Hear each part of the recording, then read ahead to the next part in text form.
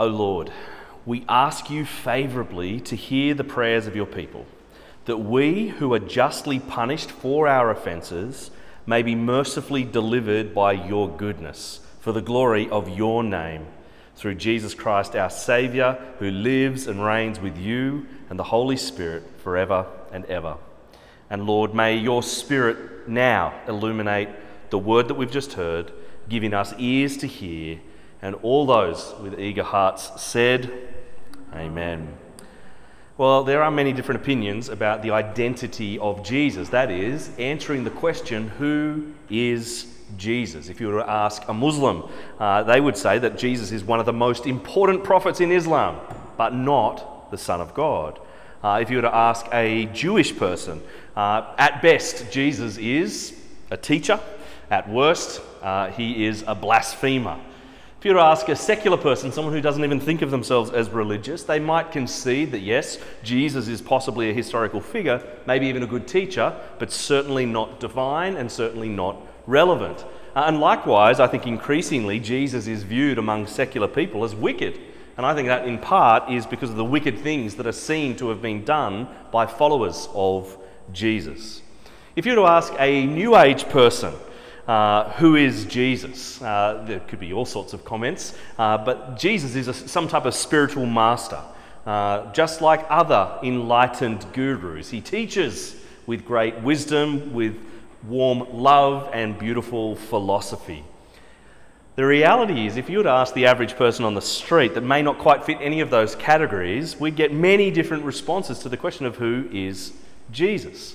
And the reality is, for the last 2,000 years, there's been many attempts to end Christianity, to present Jesus as irrelevant and unnecessary to our world, and yet Christianity continues, and Jesus continues to be a significant figure in the world. You can't ignore him. The prolific English writer H.G. Wells said this about Jesus. He said, quote, "I am an historian. I'm not a believer, but I must confess, as a historian, that this penniless preacher from Nazareth is irrevocably the very centre of history. Jesus Christ is easily the most dominant figure in all history." It's not just H.G. Wells that could verify that for us. Our calendars revolve around him. We cannot ignore his impact on the world. And so the best place to go to answer the question, who is Jesus, is the primary sources, is to go to the Gospels themselves. And today we begin a series in Mark chapters 1 through 8, the first half of Mark's Gospel. And Mark's Gospel, perhaps you even noticed as it was read out, is a fast-paced, action-packed, no-holds-barred retelling of the story of this penniless preacher, Jesus of Nazareth. You kind of keep seeing this language of immediately. It cuts to the chase. The characters in the story, they hear his teaching, they observe his character, they witness his miracles, and they experience his healing hand. And consistently, we saw it already in chapter 1, the response is one of amazement over all that they see. And so the question on everyone's lips in the first half of Mark's Gospel is, who is this man? Who is this man? And the answer to this question, it mattered for those experiencing Jesus in the Gospels. It mattered for those hearing of his story as it spread throughout the first century. And it continues to matter for us today. Because who he is, the answer to the question of who is this man, will actually shape how we best respond to him. And so over the next couple of months, we're working through chapters 1 through 8, a chapter at a time. That's a big chunk. It will not be possible to kind of delve into every verse, but I think moving relatively quickly through a book that has a relatively fast-paced narrative will actually help us to see this question on repeat and see how this question is answered again and again. And so keep your Bibles out, keep them open. In chapter 1 of Mark's Gospel, we're going to ask 3 questions of the text this afternoon.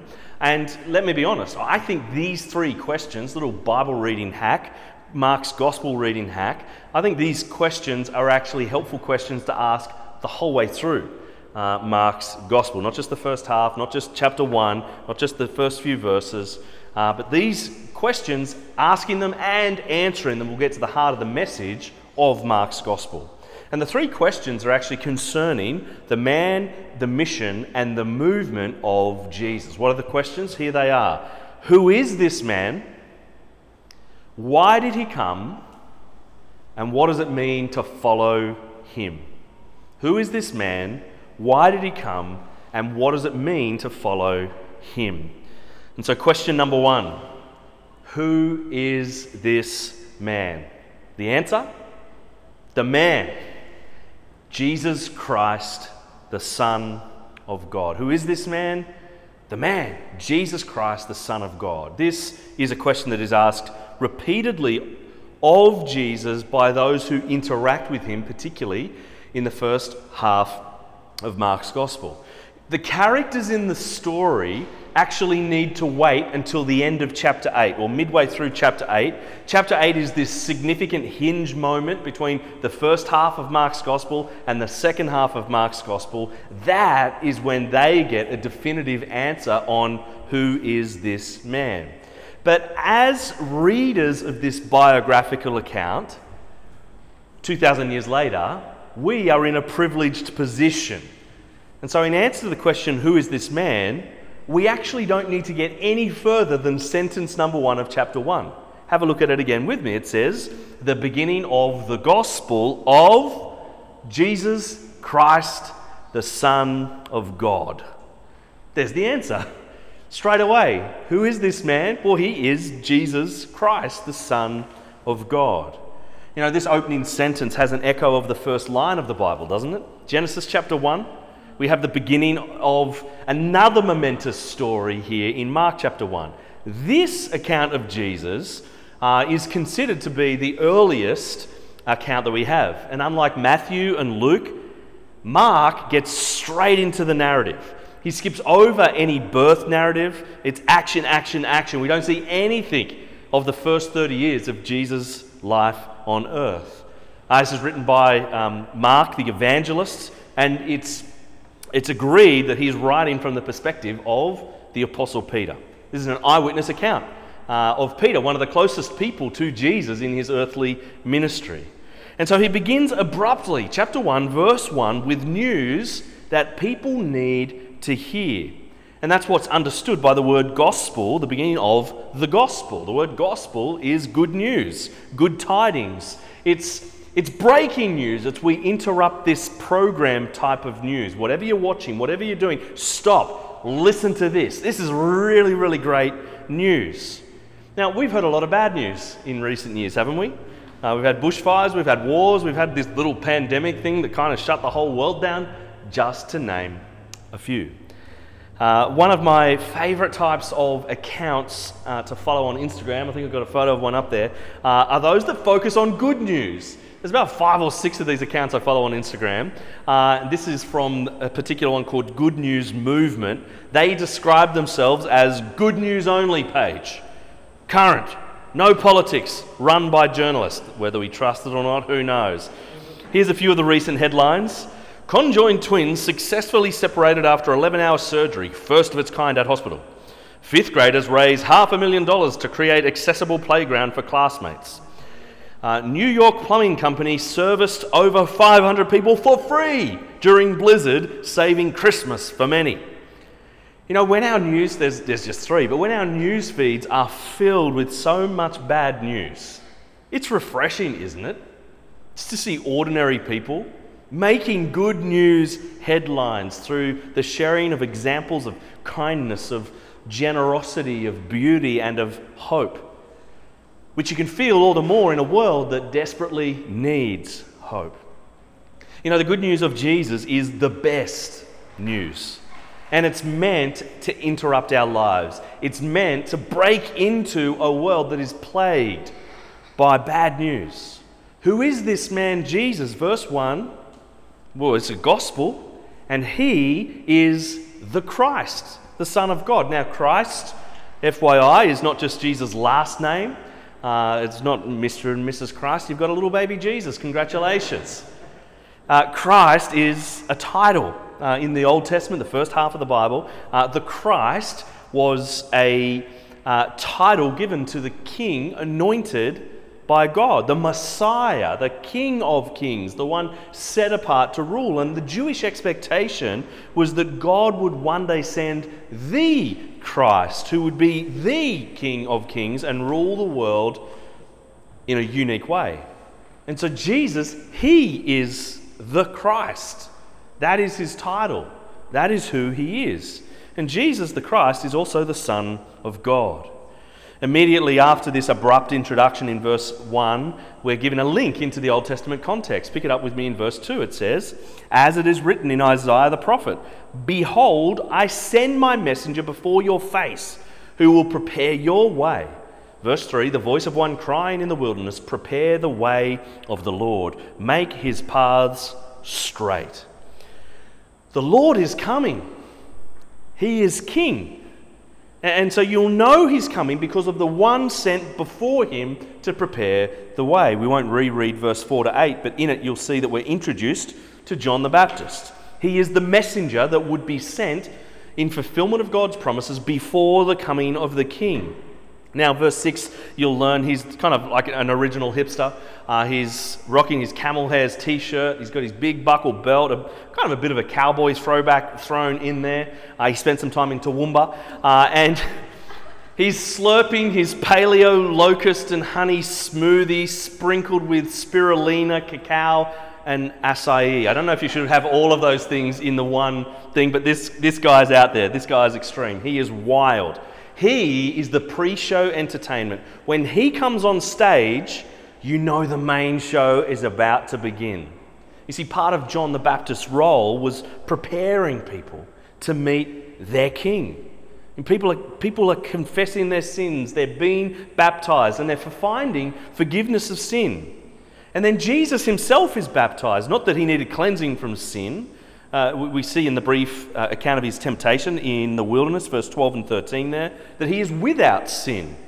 And so at Jesus' baptism, again, we're given a significant insight to who is this man, who Jesus actually is. Pick it up with me again, verse 9. "In those days, Jesus came from Nazareth of Galilee and was baptized by John in the Jordan. And when he came up out of the water, immediately he saw the heavens being torn open and the Spirit descending on him like a dove. And a voice came from heaven, 'You are my beloved Son.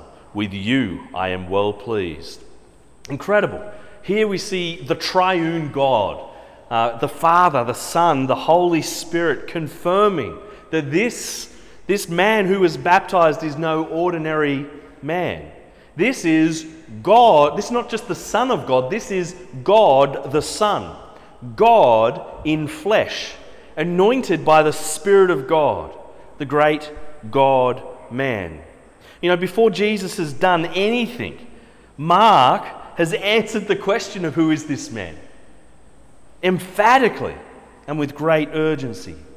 And as these first 8 chapters roll on, the other characters in the story will respond with astonishment because of the things that Jesus says, because of the things that Jesus does, because of the truths that Jesus exposes. They are amazed and not quite sure what to make of Jesus' identity. You know, now is a good time for us as a faith community to answer the question, who is Jesus? Over the next couple of months in the lead up to Easter, we all have the opportunity to take some time to consider this Jesus.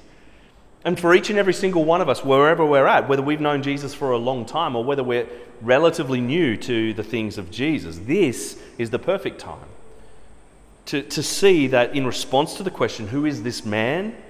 Number one, the man is Jesus Christ, the Son of God. But then the second question is, well, why did he come? Why did Jesus come? And I guess that's the question. If question one is the question of identity, question two is the question of mission. Why did Jesus come? Well, number two, the mission. The mission is proclaiming the gospel of God. Proclaiming the gospel of God. You know, the rest of Mark's gospel will be answering this question, and to be honest, it'll come in even sharper focus later on when we do the second half of Mark's gospel, kind of from the middle, chapter 8, chapter 9 to the end, chapter 16, where we will definitively find out from Jesus who he is. And yet, again, we're privileged readers. We don't have to wait until the turning point in chapter 8. Jesus' first actions that are presented to us by Mark take us to the heart of why he came. Have a look at verse 14. It says, "Now after John was arrested, Jesus came into Galilee proclaiming the gospel of God." Of all the things Jesus came to do, proclaiming the gospel of God is at the heart of his mission. You know, John the Baptist is now off the stage, clearing the space, ready for the main act.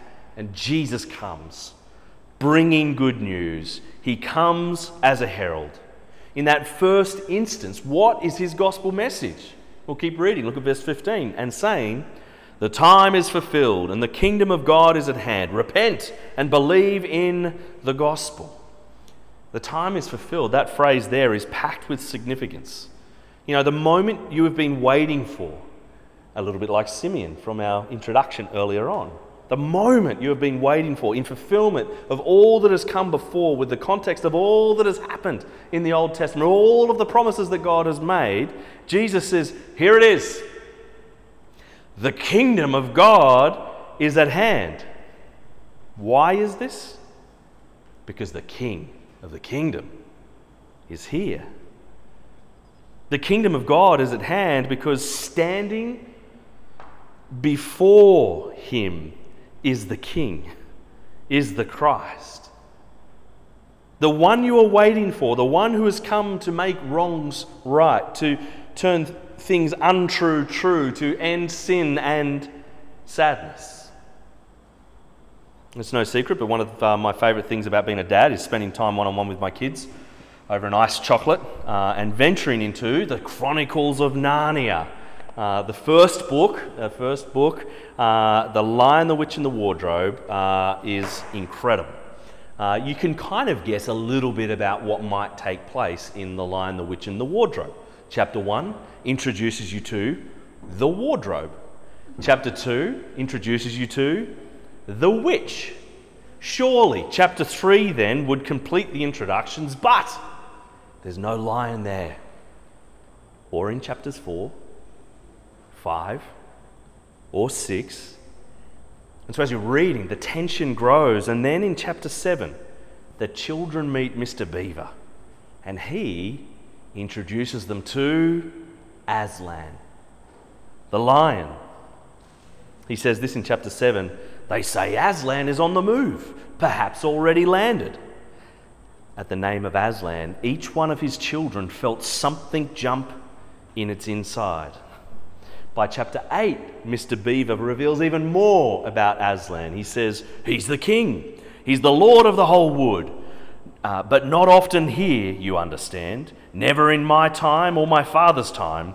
But the word has reached us that he has come back. He is in Narnia at this moment." When Jesus says that the time is fulfilled, the kingdom of God is at hand, it's because he is on the move. In Jesus, we meet the King and the Lord. God is on the move. You know, the second half of the chapter, as we've already had it read out, and we won't reread the whole chapter, but we see how the King is on the move. As we've said, Mark's account is fast-paced. God is on the move as Jesus heals a man with an unclean spirit, as Jesus heals many more people, as Jesus preaches in Galilee, as Jesus cleanses a leper. Jesus points to the kingdom of God, doing things only the King of that kingdom can do. The King is on the move because Jesus is on the move. You know, there's much more we need to understand about Jesus' mission, and Mark will get there in time, but central to Jesus' mission is Jesus' cross, where he dies, the sinless for sinners, the innocent for guilty, to usher in the kingdom of God. But for the moment, if the kingdom of God is at hand because the King of the kingdom is here and is on the move, it means, listen carefully, Jesus is not only the herald, Jesus is the gospel. It's not just what he did at the cross, it's that he's come at all. It's that he's present. He is the good news that is being proclaimed. You know, often when we think of the gospel, we think of our sins forgiven. We think of Jesus paying our debt at the cross. We think of being rescued from judgment in hell. We think of the good things that are now ours. And these are all right things to think about when we think about the gospel. But the most fundamental gift in the gospel, and even in this introductory moment here, is that we get Jesus. We get God. Not just things from God, not just wonderful fruit from God, but we get God himself.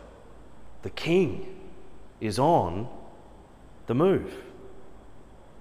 And so far we've seen the man, Jesus Christ, the Son of God. We've seen the mission, proclaiming the gospel of God, which leads to the third and final question of, well, what then does that mean for us? You see, the gospel of Jesus requires a response from us. Number 3 is the movement. And the movement is all about follow me. This is the call to join in Jesus' movement. That's what Jesus means when he says, back there in verse 15, repent and believe in the gospel. Being confronted by who Jesus is and why Jesus came demands a response. Repentance is the idea of turning away from self, turning away from sin. Like a U-turn, you're going one way and you turn around and go the other. You were living in rebellion against God, but you turn away from rebellion and turn back to God. You repent and you believe. You believe in the gospel. You put your faith in Jesus. You put your trust in Jesus. You depend upon Jesus. It's a call to follow Jesus. And so immediately after verse 15 and this call to repent and believe in the gospel, we see the first followers of Jesus. Pick it up with me, chapter 1, verse 16. Passing alongside the Sea of Galilee, he saw Simon and Andrew, the brother of Simon, casting a net into the sea, for they were fishermen. And Jesus said to them, "Follow me, and I will make you become fishers of men." And immediately they left their nets and followed him. And going on a little further, he saw James, the son of Zebedee, and John, his brother, who were in their boat mending the nets. And immediately he called them. And they left their father Zebedee in the boat with the hired servants and followed him. I love the ordinary people that Jesus calls to be part of his extraordinary work. In this first instance, he doesn't call the philosopher, the lawyer, the priest. Who does he call? Fishermen. Simon, Simo, Andrew, Ando, James, we'll call him Jimmy, and John, we'll call him J-Dog. 4 ordinary blokes, ordinary men who hear the call of Jesus, and immediately, what do? They drop their nets and they follow him. Now, being a fisherman is an important job. It's a good thing. It's a right thing. It was a good thing then, it's a good thing now. But Jesus has a special job for these men. He calls them to himself, and he'll then use them in his movement to change the world. But before they change the world, which they certainly do, he will gather them together for 3 years to change their world. Now, why have they followed Jesus? At least according to Mark's narrative, Jesus hasn't really done much yet. They probably don't know that much about him. The word is perhaps starting to spread. John the Baptist has come and some weird things are kind of happening and reports are starting to spread about him, but they've heard enough already. Isn't that astonishing? They're ready to drop their nets, turn their backs on their livelihoods, and follow the call of Jesus. I think their example continues to be instructive for us today. They don't know everything, but they know enough. You know, for us, we're in a far more privileged position than they were by the sea, mending their nets. We know how the story ends. We know Jesus is the King. We know he will go to the cross, and we know of his sacrificial death. And we know that death cannot hold him down, that he will be raised, he'll be alive, he'll be seen by hundreds of witnesses. You know, even though they live to see these events, it still isn't until the Holy Spirit comes in the book of Acts that they fully get it. Like, you kind of have all these moments throughout the gospel where, okay, I think they get it now. No, they don't quite get it. But the Holy Spirit comes, they get it. They're transformed, and God sends them out to change the world. But the reality is we live this side of the New Testament. The New Testament is finished. We're not waiting for any extra word. We're not waiting for any extra apostle to come. We're not waiting for any extra biblical revelation. We've got everything that we need to know. We are those trusting in Jesus. We are those who have been filled by the Holy Spirit because our trust is in Jesus. We can understand all these events. And so we respond to the call of Jesus. We follow after Jesus. And Jesus continues to call people to himself. Jesus continues to call people to drop whatever is preoccupying them and follow him. That doesn't mean every single follower of Jesus will turn their back on their job. That's kind of not how it works as the ordinary means. And yet there's still my priority is Jesus. Jesus is still calling people to be his fishermen in the world. You know, part of his mission is proclaiming the gospel of God, and that gospel continues to be proclaimed to the ends of the earth until he comes. And this will happen for us as a new church as we proclaim who Jesus is, as we proclaim why Jesus came, and as we proclaim what does it mean to follow Jesus. At Christ Our Refuge, we want to know Christ. We want to love the church, and we want to serve the city. We serve the city and we serve the world by helping all people to know Christ as well. However, before we change the world for Jesus, the question we must always be asking is, has he changed our world? And let's be honest. Perhaps you know that you've not yet responded to the call to follow Jesus, to join his movement. Well, what are the nets that are holding you back? And what would stop you today from turning your back on the things that are holding you back from following Jesus and follow Jesus, believing in Jesus today? Maybe you've still got questions. That's okay. I've still got questions about this whole Christianity thing too. But you've heard enough. You know enough. And you're ready to put your trust in Christ today. If that's you, please come and chat with me afterwards. Please reach out. Let's grab a coffee this week. I'd love to talk with you further about what does it even mean to put your trust in Jesus, to follow after him, and to take that first step in joining his movement.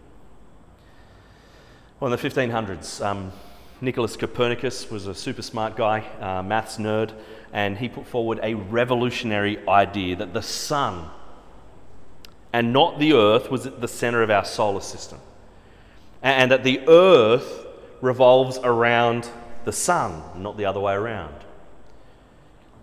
I think the more we ask this question of who Jesus is, and as we see who Jesus is, my hope is that we'll have a Copernican-style revolution every day to see that the Son, S-O-N, Jesus, is at the center of the universe, not us, that he is the King, he is the Son of God, and that to follow him is to place him at the center of our lives in his rightful place. Let's pray together. Our gracious God and loving Heavenly Father, we thank you for your word. And Father, we thank you in particular for your word to us in Mark's gospel. Father, thank you that it is action-packed, that it is fast-paced. And Father, thank you that in it we meet Jesus. Father, help us in these coming months as we ask the question, who is this man? Help us to know that we don't have to wait till the middle of the book to know that this man, Jesus, is the Christ.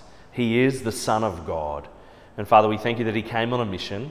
And we thank you that central to that mission was the proclamation of his gospel, the good news of Jesus. Jesus is the gospel. Help us to know that. May that message interrupt our lives in such a way that we can't help but believe it. We can't help but see who Jesus is and what he has come to do in his perfect life, his sacrificial death and his triumphant resurrection. And Father, thank you that this book is a book that will cause us to think about what does it mean to join his movement? What does it mean to follow after him? What does it mean to belong to him, living no longer for ourselves, but for him who lived for us, died for us, and was raised again? Lord, would you work powerfully in our midst as we work our way through Mark 1-8? Father, may it be a time for those of us here today who are following Jesus, and those of us who can't be here today who are following Jesus, that we would again recommit ourselves to following him. But Father, we also pray that it would be a time when people who don't yet know Jesus would hear the call of Jesus, the invitation of Jesus, and that, Father, even in these next couple of months, we see people come to put their trust in Jesus for the very first time. Give us eyes to see the people around us that we can even invite to take hold of Jesus and to join his movement. And Father, we pray this knowing that you are with us, knowing that you are for us, knowing that your Spirit is living in us. And it's in Jesus' name that we pray. Amen.